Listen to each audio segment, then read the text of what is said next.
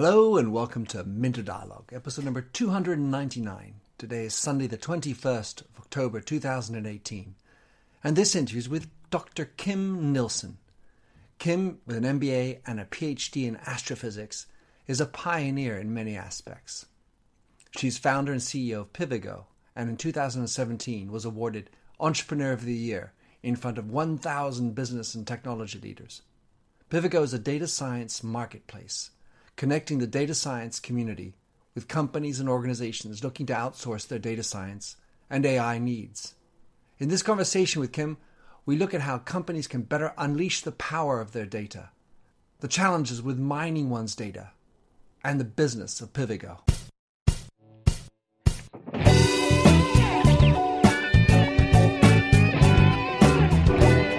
Welcome to the Minter Dialogue podcast, where we discuss branding and all things digital.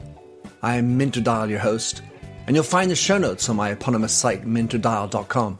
Enjoy the show. Kim Nilsson, great to have you on the show.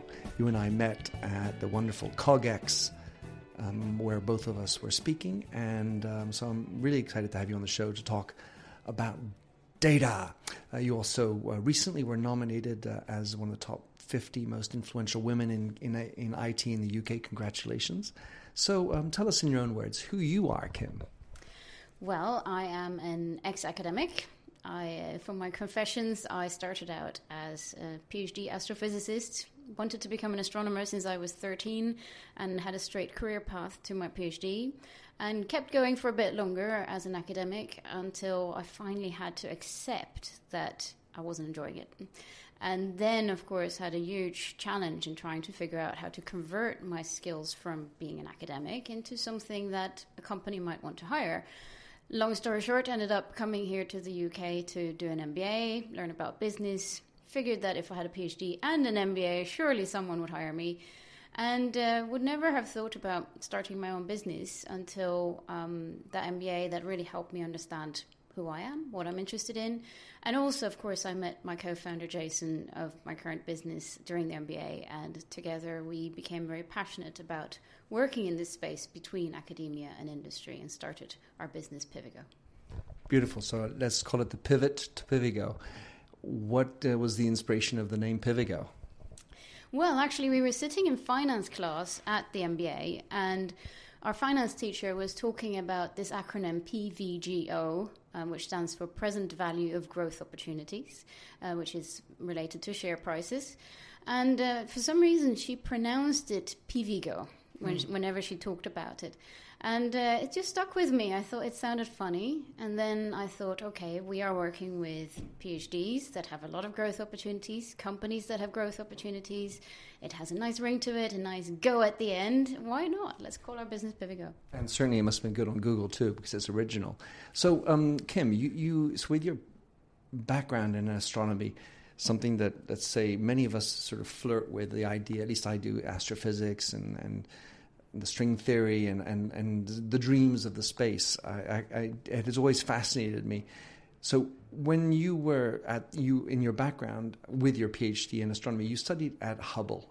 So for us, tell us what that was like, because we see, sometimes photographs sent out on emails or on Facebook. It looks extraordinary, but give us a little bit of an experience from behind the scenes. What happened?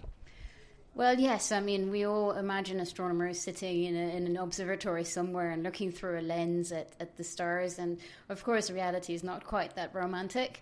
I did have a good fortune to be allowed to go to telescopes, not Hubble, unfortunately, but I did get to go to some of the ground-based telescopes. And that's a great experience, but that's a few % of your time.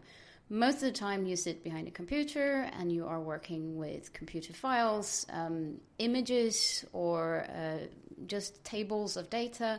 You're trying to make them look pretty, because when they come out of the instrument, unfortunately, they are not. And so it's a lot of what's called data reduction, just basically writing code, writing software, and trying to extract that one piece of information out of that data that can be of interest. Actually very similar to what data scientists are doing today. It's not something that I was aware of before, but we always talk about the insurance industry as being one of the industries most apropos for data, and they've been using it from the beginning, as I understand it, with the actuarial approach. the science has so much data as well. Are there other industries that are precursors with so much data, like science, space, and insurance? Oh, that's a good question. I mean, obviously, what's interesting also is to see that science has always been progressing industries. And I like to make the example of, for example, we talk about the cameras that astronomers use. The CCD camera was invented for astronomers, and that was the precursor to every digital camera we have today. And similarly, of course, the World Wide Web, as we know, was invented at CERN. So it was a tool for scientists to do their work that then ended up being mainstream. So I think there are a lot of history in these industries that we can talk about. Beautiful. All right, so Pivigo, now that we know where the name came, what does Pivigo do? So Pivigo is a data science marketplace and training provider. And basically what we try to do is to accelerate innovation with data in organizations. And we do that by connecting the organizations with our global freelance data science talent pool. We see that there is enormous potential in the data that companies have today, but most companies are just scratching the surface about what they're actually using that data for. And often it is a question of how do I get started? What kind of people do I need to do? What kind of projects can they do? And how do I manage them to get some value out of this? And this is what we try to help them do. So we have these freelance data scientists who are applying for specific briefs that come from companies, as I imagine, on this marketplace, Pivigo. To what extent do the briefs become the key piece? Because I can only imagine that you still need to know a little bit the context of the company. I have no idea because I'm not in this. But I can only imagine that you still need to know something beyond the numbers, or do the numbers speak for themselves when you do the briefs? Well, I think many will have seen the data science Venn diagram, the three skills you need being software or programming, maths and machine learning, and domain expertise. And there's certainly a great need to understand the business that this project sits within. So every company needs to involve business expertise in their projects. However, it doesn't necessarily need to come from the data scientists themselves. It can be just from that business manager who is excited about data, who is excited about working with a team of data scientists, and someone who can act as a bridge between the data science teams, the brains essentially, and the business. And that person would be from Pivigo's team, or someone from the company that's helping to understand it or give them better understanding?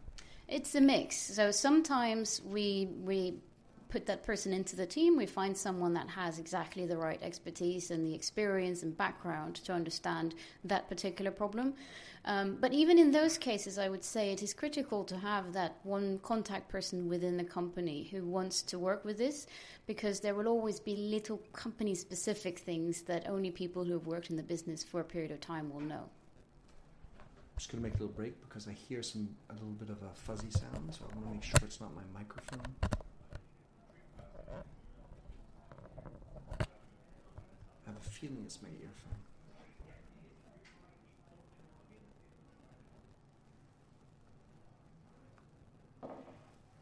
Probably have a spare set of headphones. It should be okay. I have my plenty of batteries. So.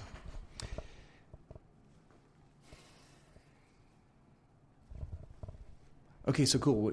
So you obviously do help them. So that brings up the idea of how many people work at Pivigo, and what would be interesting also is to understand how many of your team are data scientists, coders. What constitutes a team that's supporting a marketplace? Well, so we're a team of about 20 now, split across 2 locations, London and a very recently started Berlin office. And our team is very nicely mixed between, obviously, the sales team that go out and engage with our clients and the tech team. We currently have 3 data scientists in-house who spend a lot of time with the companies trying to understand what problems they have and how to turn that business problem into a data science problem. So it's a quite nice mix of people within the team now. All right. How does one get started with this? Because at some level, let's say I'm working in a large organization, a la L'Oreal or something, and I know that big data's out there. I've read the Financial Times report, and I think it seems like that's something I should be doing. But how does one actually articulate the problem and then get that out and work through it? If you could maybe give us a business case one of your preferred ones. I was saying, you told me before we started, you have about 150 projects, so you've got a lot of experience already on this. What do you think is the best or most interesting business case that illuminates how you extract data, value out of data? Well, I would say, first of all, it's very important to start small. So not to embark on some massive 6-month transformational program, but actually start with a small project where you can get a tangible result quickly that can show to you the value of your data. And an example of a project we did that is one of my favorites, it's not a very sexy project, but it shows the potential, is we worked recently with a company called Parts Alliance. They are a mid-sized business based in north of England, and they sell car parts to garages. Simple business, a couple of hundred people on the phone selling car parts. And the interesting thing was that each seller was allowed to set their own price within certain limits. And of course, what they were curious were, are we selling at optimal prices? And so we had a team in, look at the data, sales points from the last 5 years was a significant amount of data. And we're able to not only, of course, spot which teams are well-performing versus not so well-performing, which can create some learning across teams, but actually we're able to come up with suggestions of what might be the right price based on time of day of the week, inventory levels, which is the client, what have they bought before, etc., etc. And we were able to show that with this model, this company alone would be able to increase their revenue by £6 million, which of course goes straight to the bottom line because it's not about selling more, it's about selling at a more optimal price. And so it goes to show that even within relatively small, simple, traditional businesses, a lot of value can be gained. And this was a 5-week project that we completed this in. Remarkable. But I have to believe that still did mean a change in the way that they proceeded. For example, you had to explain to the salespeople why they were being programmed differently. And that means, well, we're doing this data project with this team called Pivigo. And then when they have to propose a price differently, they're no longer maybe as free. What did it take for the company then to execute in order to get the £6 million benefit? Well, you're absolutely right, Minter. I think you've got a new business idea there because, of course, what comes after this wave of how do we do big data is the question of how do we implement it into our organization. And getting that cultural buy-in, getting that change in the organization is a huge challenge. In this case, getting their salespeople to accept the recommendation that a computer is telling you when they might feel, well, I have a relationship since 20 years with this client. Well, I know that. Exactly. That is a huge challenge. But it just takes the commitment of senior management. It takes the dedication of a team to train and to show that this is how we want to do things going forward. And then sooner or later, for example, these salespeople, they'll see at the bottom line that they're selling better and that they are performing better. And that ultimately will lead to the change. Well, that sounds like that it might benefit from having a pilot with some of the opinion leaders that are able to express it, experience it, then express it, and then bring in other people, especially as you scale up into a bigger team. You were mentioning training. You said that Pivigo also does training. Can you just tell us a little bit about that? And I want to see if that comes back into this notion of helping companies with their training. Of course, yes. So actually, the way we started our business, as I mentioned, me and Jason were very passionate about the gap between academia and industry. And what we recognized was that there is incredible talent in our universities, motivated people with great technical skills who typically struggle to find a job, unfortunately. And then we have this industry that says, I can't find analytical talent. They don't exist. And so what we started now 5 years ago was our training program, Science to Data Science, which is a so-called boot camp or a finishing school, whatever you want to call it, where for 5 weeks, these incredibly smart people, smart and motivated people, work on projects with our partner companies. So they actually solve real data science problems for our partners in those 5 weeks, while of course gaining commercial experience, and they might even come out of it with a job at the end. Well, from what I hear, the challenge is not only the scarcity of data scientists or experienced data scientists, but it's also the cost. Because the best data scientists, who, at least those who have experience, can basically name their price. Mm. Do you help them with salary adjustments? Is that something that's true in your experience? Yes, God, yes. I've heard real horror stories of companies that have hired fresh out of a PhD at a reasonable rate, and 6-12 months down the line, Facebook or Google comes and offers them 3 times that salary. It's really tough for companies that are not Google or Facebook to retain people. It's relatively easy to hire at a junior level, but keeping them is hard. And so that's where I've seen some great examples from organizations who do a lot around the training element, around the looking at other benefits than just financial, looking at sharing IP. I've even heard that mentioned. Companies share IP with their employees to just keep them. What I do notice also, though, on the other side, is that academics who come out into the job market are often not very confident and will actually often sell themselves a bit short in the first job, which also contributes to that shift about 6 to 12 months into their career when they realize what they're actually worth. So it's our job then to prop up their confidence a little bit and say, you are great, don't ask for too much, but also know your value. Interestingly, I've seen documentaries that talk about data scientists. In the past, it was a job for women. And then in the 80s, it merged or evolved and became a job for men. Today, we talk a lot about the lack of women in data science. Kim, obviously, you're part of that other movement, bringing back women in. To what extent is that a truth in the people coming out of university? And can we see, do you see evolutions where more women will be in the data science world? Oh, absolutely. In our training program, pretty much every year we've increased the ratio of female to male participants. I'm very proud to say that the next one that we run in about 3 weeks' time currently has more women signed up than men. So we see a change, especially at those younger levels where they come in. And I think the challenge then will be to keep them once they're in there, because they end up in a very male-dominated world, but they have to feel welcome and they have to feel that there's a path forward for them. The challenge that I see at the younger levels is, again, the confidence piece. Academics in general are less confident than someone who's gone through a business degree, say. But even among academics, on average, again, the women have even less confidence. And it's the typical thing. They'll look at the job spec and see that they have 3 out of 10, and they'll go, no way, I'm not even applying. Whereas a male applicant might go, well, I'll give it a go and see what happens. Yes. So again, I think those of us who are in industry, we need to do our best in building the confidence in the younger generation. Yeah, totally. That's sort of why that very thought of that lack of confidence idea came up. When women oftentimes need to have done it 3 times to say, I know how to do it, whereas a man never done it once can say, I know. So when you are a company and you know you're sitting on a pool of data, what are the ways to actually unleash the power that's within it? And I'm thinking of the problems that come up, including the unstructured nature of it, the timeliness of it, and the ability for it to stay current. What are the things that really are the keys to unleashing that power that's within the data?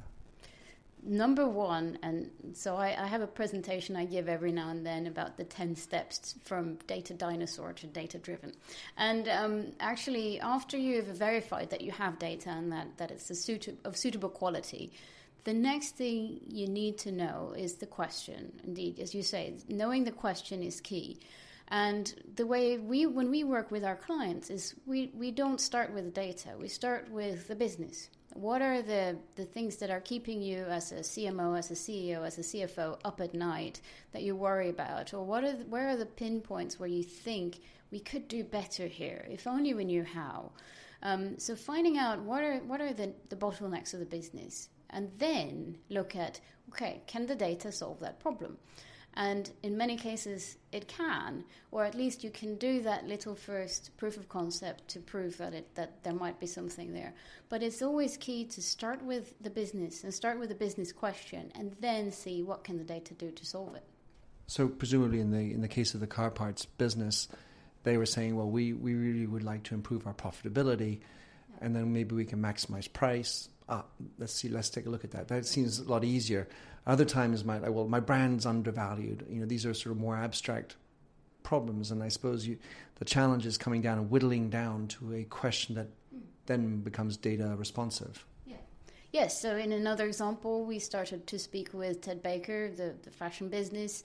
They were concerned about marketing spend. So we were meeting with the CMO, and they were wondering how can we make sure that the way we spend our marketing budget, which is quite significant, is spent well, and how we're getting the ROI on that marketing. And so with them, we then worked out a couple of different projects around segmenting their clients, understanding which channels they came from and which were the successful ones. And they ended up knowing exactly where to spend each marketing pound of their budget.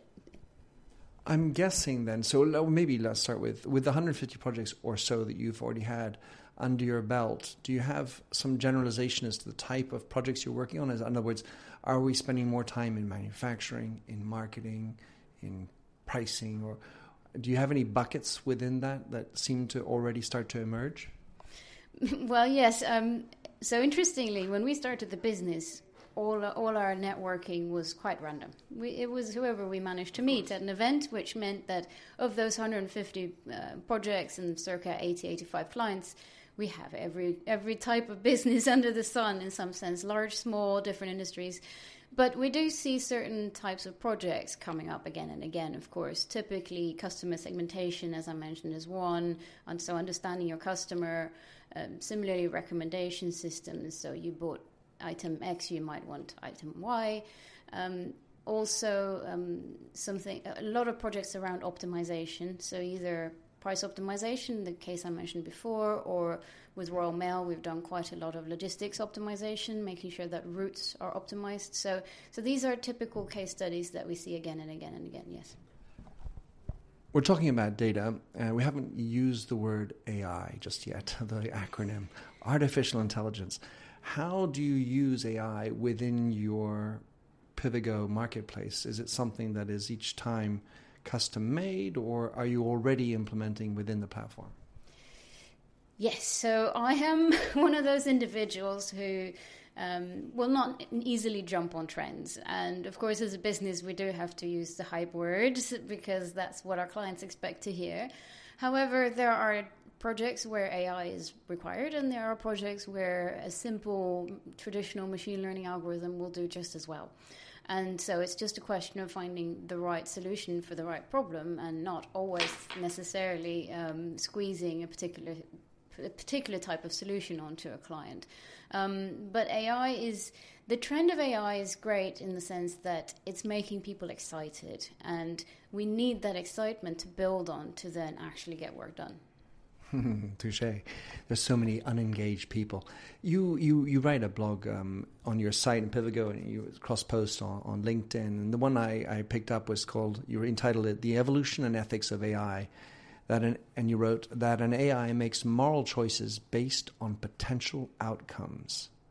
So if you're not an AI proficient person like myself, what exactly should I be looking out for or thinking about when I'm trying to give these ethical instructions to an AI programmer? Well, it's $1 million question, isn't it? There is a very large debate going on in our community about ethics and about how to do it right. Obviously, we had the Cambridge Analytica scandal this spring, which really shone a bright light at maybe the darker sides of our industry. And of course, there's also been recently a lot of cries for a Hippocratic oath for data scientists. The idea that as with doctors, data scientists would have to sign up to do no harm. However, I also think that is not going far enough. Yes, we need to educate, and this is part of the education for data scientists. They need to understand the consequences of what they do. And so I think we need a multi-pronged approach to making sure that AI in the future is fair and ethical. It's about good education and understanding consequences. It's about regulation. So government needs to step in and put in regulation in place. And also companies need to take responsibility for what they do.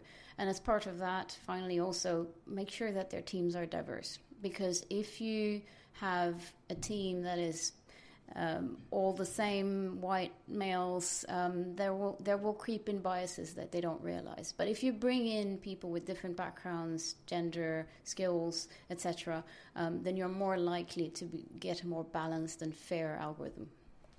My observation is that these types of projects happen a lot under the radar because they're being coded, and the vision I have is in a dark room overnight by these coders, and it's very easy to have these ethical issues sort of slide under the carpet. In that, if you ask, you need to have the gumption to push back to a client who's paying you. Say, yeah, you know what? It's interesting. You've only asked about white women. What about the others? And to push back can take a little bit of chutzpah in order to happen. So that can be a conflict because you're being paid by these people and you need to push back and bring your ethics into it. How do you see that happening? I mean, is there regulation can only do so much? It seems like a lot of this other stuff is under the hood. Yeah, and I don't have an answer to it other than that the data science community is actually quite a close community today. Certainly here in London, I can't see why it would be different anywhere else. Many data scientists know each other. They go to events, they go to conferences, they hang out, they communicate online. And there is a strong sense of moral and obligation within that community. For example, when the Cambridge Analytica scandal broke in the spring, several of the people from our community were writing to me saying, well, Pivigo is usually shining a light on ethics. Please do something. Talk about this because we feel very strongly about this, and you are a voice in our society. So we did, and we get that feedback then that they really appreciate what we do. And so I think it's like in every industry, right? You will always have one or two bad apples, but most of them are really good. And I think the advantage we have as a community is that we are online, we are a strong community, and we can gang up and basically fight the evil forces in our society. Okay, I'm going all Star Wars here, but the rebellion for the good. No, but honestly, we are a strong community, and as a community, we can take responsibility for what we do as a community. So I'd like to maybe just talk about this community because that's an interesting component. On the one hand, you have to have salespeople go out and find customers, and you have your programmers, your freelance data scientists that are out there. How do you manufacture a community which presumably is quite distant? Everyone's distributed and coding up in Liverpool and maybe Helsinki and elsewhere. And how do you craft your community? And are there gates to entry? How do you select the people that you want to have in your community? Well, you craft that community with a lot of love, with a lot of time and care and love. And what we at Pivigo have been doing is for 5 years we have been going out to universities, speaking at these sort of events, the conferences, engaging with them wherever they are. And that means also a lot online, of course, because many of them are based throughout the world. And then with time, the word spreads that this is a nice group to be part of. And for example, for our training program, about half of the people who come to us now come recommended from a previous fellow. So it's that network effect of spreading the word. And that's where, for us also, it is important that we are a paragon of good, and that we have that reputation of being a place where it's safe for data scientists to be, where they can learn, they can get help, support, etc., and ultimately where they can get jobs. And so that's just how we spread the word. Does social media play a part of this, or are we talking more in Reddit and other sort of forums that are appropriate for, because I don't even know them, that are appropriate for data scientists? Well, interestingly enough, when we started out, we realized there were not that many good forums for them to meet. And so, in fact, what we're trying to build with Pivigo.com, with our platform, is a place for them to meet and engage with each other. Of course, there's plenty of places where they are currently finding data sets to play with or learning about the latest news, but not really a great place to meet. And so that's what we're trying to build. Social media, of course, we use it. It's a nice way to get in front of their eyes for the first time, but it's not necessarily where they communicate with each other. It's actually most of the communication, I think, happens a lot also in local events, wherever they are. My mind is worrying and thinking about, let's say, freelance drivers that work for Uber that can also work for Lyft. Is that something that you're challenged with as well? Because presumably these freelancers, they need to be fed projects. And so on the one hand, you have to go out there and find the business, get the briefs, and then push it out to your marketplace. How do you structure that? Because it's tricky. You don't want them to be available on all other competitive platforms. You want them on yours, and you've got to have enough business to keep them occupied. So how do you manage that?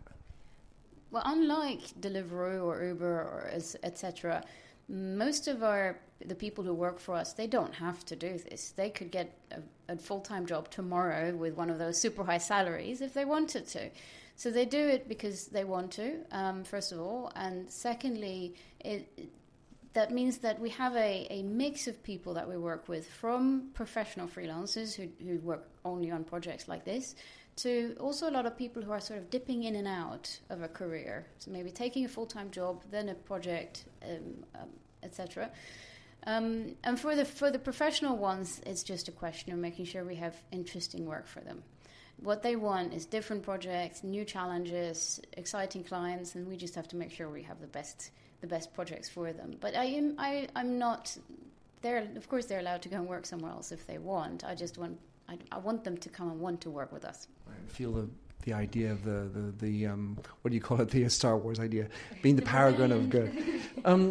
So last question before we finish off, Kim, and this is more about the younger people who are looking, because obviously we need to have more data scientists, even though we may have, going through your program, if you're a kid who's thinking data is what I want to do, or a parent who's trying to advise their kid, hey, data is a great play, what would you recommend them to do in order to start getting into it and understanding it and crafting it, learning about it? What kind of advice could you provide? Well, there's a lot of resources online. First of all... Which is part of the problem, because it's like you punch in data science, now you got gazillions of choices. Which, again, sorry for the plug, but this is what we're trying to build with Pivigo.com. So 2 parts to that answer. First of all, in terms of education, any science degree will do. So anything that interests you or your child in terms of science, go and do it, because you can use any of those paths to get into data later. In terms of concretely, what can anyone do right now? There are a lot of learning resources online, and indeed, we identified that the plethora of what's available is one of the challenges. So we are launching in the next week or so a feature on Pivigo.com called our AI Mentor. So the word AI did come in there again, didn't it? It sneaked in. Well, this is a personalized learning experience. And so it's essentially a guide that asks you what are your preferences, and then will take you through all these resources, both in terms of reading, tutorials, challenges that you can do, and guide you through that learning process. Because this is what we find now. The conversation has gone from why should I become a data scientist to how do I become a data scientist, and how do I get started? And there is just so much out there, and we're hopefully going to try to help guide people through it with our AI mentor. Well, that is perfectly timely and good last question. Thank you for that, Kim, and I'll put that in the show notes, of course. Tell us, how can anyone get in touch with you, follow what you're up to, and or know more about Pivigo? Well, website Pivigo.com has all of these features that I've mentioned. Sign up, it's for free. There are no entry requirements other than an interest in data science.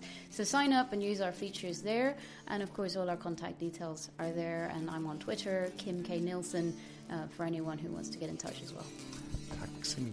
Kim, thank you so much for being on the show. Thank you very much. Thanks for having listened to this recording of the Minter Dialogue Show. You'll find the show notes and other blog posts on minterdial.com. If you enjoyed the show, please like the handy Facebook button, or better yet, head over to iTunes to give a rating and review. But first, relax to Joss Sachs's Finger Paint. Oh, fill me with all your colors, any different way to rid me of the gray, and heal me with all your imperfections that you mention in your lack of self-security. Oh, I wouldn't care about the art form as long as you would feel warm, wrapped in canvas. Hold me tightly, slowly we would paint a lover's portrait with all your favorite shades, and we paint it with our fingers to show the world the way we feel. Oh, the way we feel. Oh, so messy.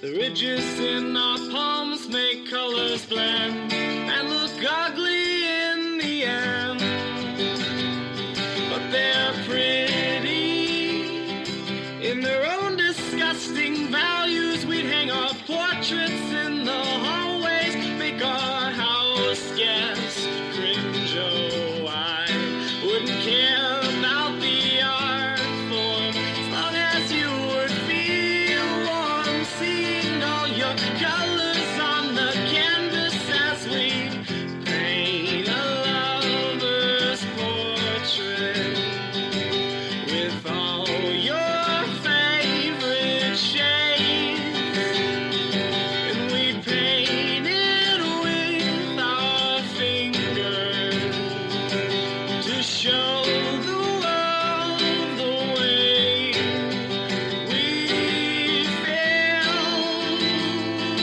Oh, I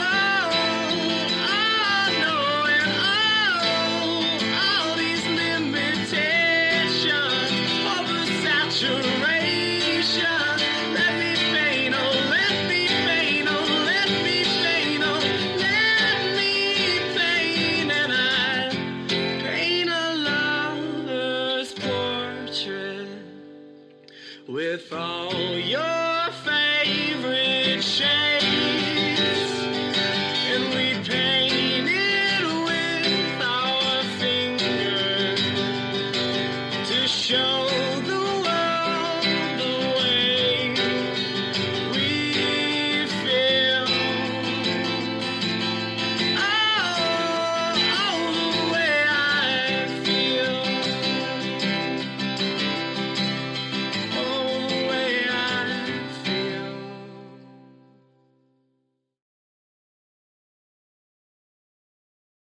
Welcome to Don't Retire, Graduate, the podcast that asks you what you want to be when you grow up so you can graduate into retirement with a purpose and a passion, whether you're 25, 85, or any age in between. Gain actionable financial and mindset tips from your favorite authors, podcasters, and influencers to help you reach that exciting next chapter. Listen now and start building your path to financial freedom and reframing what retirement can mean to you. This is your host, Eric Brotman, reminding you, don't retire, graduate.